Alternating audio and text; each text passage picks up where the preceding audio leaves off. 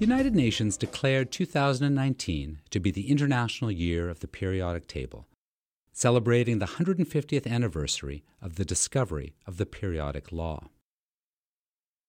Early in 1869, Russian chemist Dmitri Mendeleev was in a predicament that many people are familiar with. He was facing a deadline. He had delivered the first volume of his inorganic chemistry textbook to his publisher, but was struggling with how to organize the second volume. The struggle would culminate in a remarkable discovery, a system that classified all of the chemical elements. In March 1869, Mendeleev delivered a full paper to the Russian Chemical Society, spelling out the most significant aspect of his system, that characteristics of the elements recur at a periodic interval as a function of their atomic weight. This was the first iteration of the periodic law.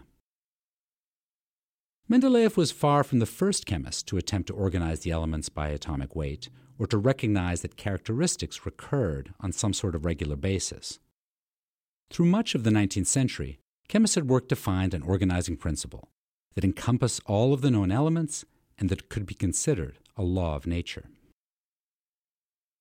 Mendeleev's system was not perfect, but it had the hallmarks of a scientific law, one that would hold true through new discoveries and against all challenges.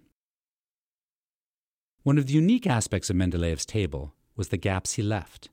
In these places, he not only predicted there were as yet undiscovered elements, but he predicted their atomic weights and their characteristics. The discovery of new elements in the 1870s that fulfilled several of his predictions brought increased interest to the periodic system, and it became not only an object of study, but a tool for research. In the 1890s, William Ramsay discovered an entirely new and unpredicted set of elements, the noble gases. After uncovering the first two, argon and helium, he quickly discovered three more elements after using the periodic system to predict their atomic weights. The noble gases had unusual characteristics. They were largely inert and resistant to combining with other substances, but the entire set fit easily into the system. The discovery of radioactivity in 1896 seemed poised to destroy the periodic system. Chemists had always considered elements to be substances that could not break down into smaller parts.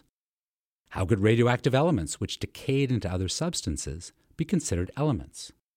And if they were, how could so many fit into the very few gaps left in the table?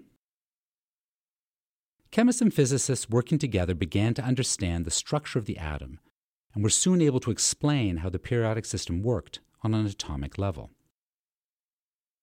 Rather than atomic weight, atomic number, that is the number of protons in the nucleus of an atom, determined the characteristics of an element.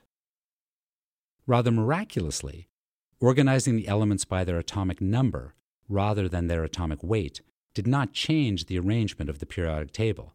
In fact, understanding how electrons fill the shells orbiting a nucleus explains some of the anomalies that have plagued the periodic system from the start. The periodic table, the visual representation of the periodic law, is recognized as one of the great achievements of chemistry and as a uniting scientific concept relevant to the physical and life sciences alike. But the periodic table is also an important aspect of science education. Mendeleev and many of the others who developed systems to organize the elements did so in their roles as chemical educators, rather than as chemical researchers. He was writing a textbook for his students at St. Petersburg University when he developed his periodic law. At the time, the only available chemistry textbooks in Russian were translations. Perhaps most important, he continued to draw revised versions of the periodic table throughout his life.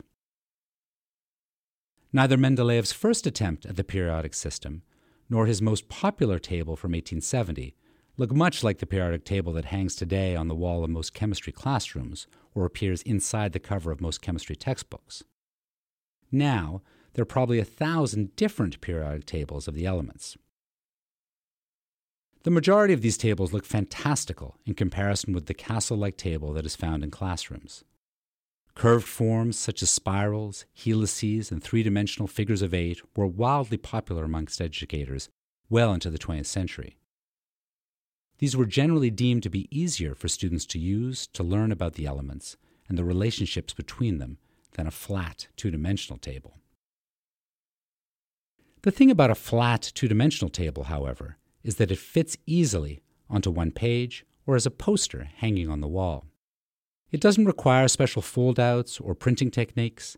It can easily be shrunk or expanded to fit as needed within a text, and there were plenty of tables to be found amongst all the curves. So why this one table? Where did it come from? There were so many similar tables that in some ways it just evolved over time, but chemists frequently point to the table created by Horace G. Deming, a professor at the University of Nebraska, as the progenitor. Deming's table first appeared in his 1923 textbook, General Chemistry, and was slightly modified in each edition until the final one appeared in 1952. Chemical educators lauded Deming's table, but scientific supply companies made it famous.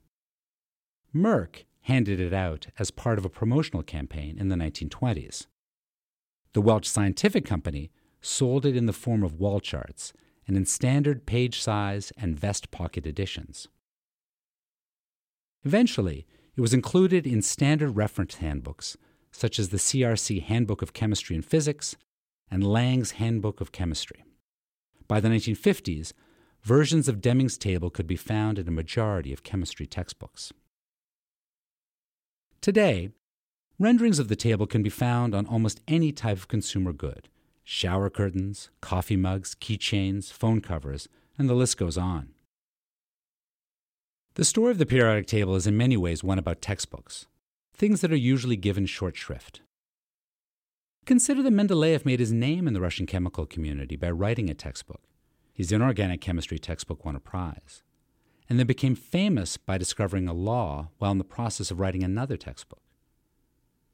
And the periodic table we see in textbooks and in classrooms got its start in a textbook. If nothing else, the story of the periodic law should make you rethink your opinions of textbooks and textbook authors. And maybe, too, remember the creativity and innovation that can occur in the face of a deadline.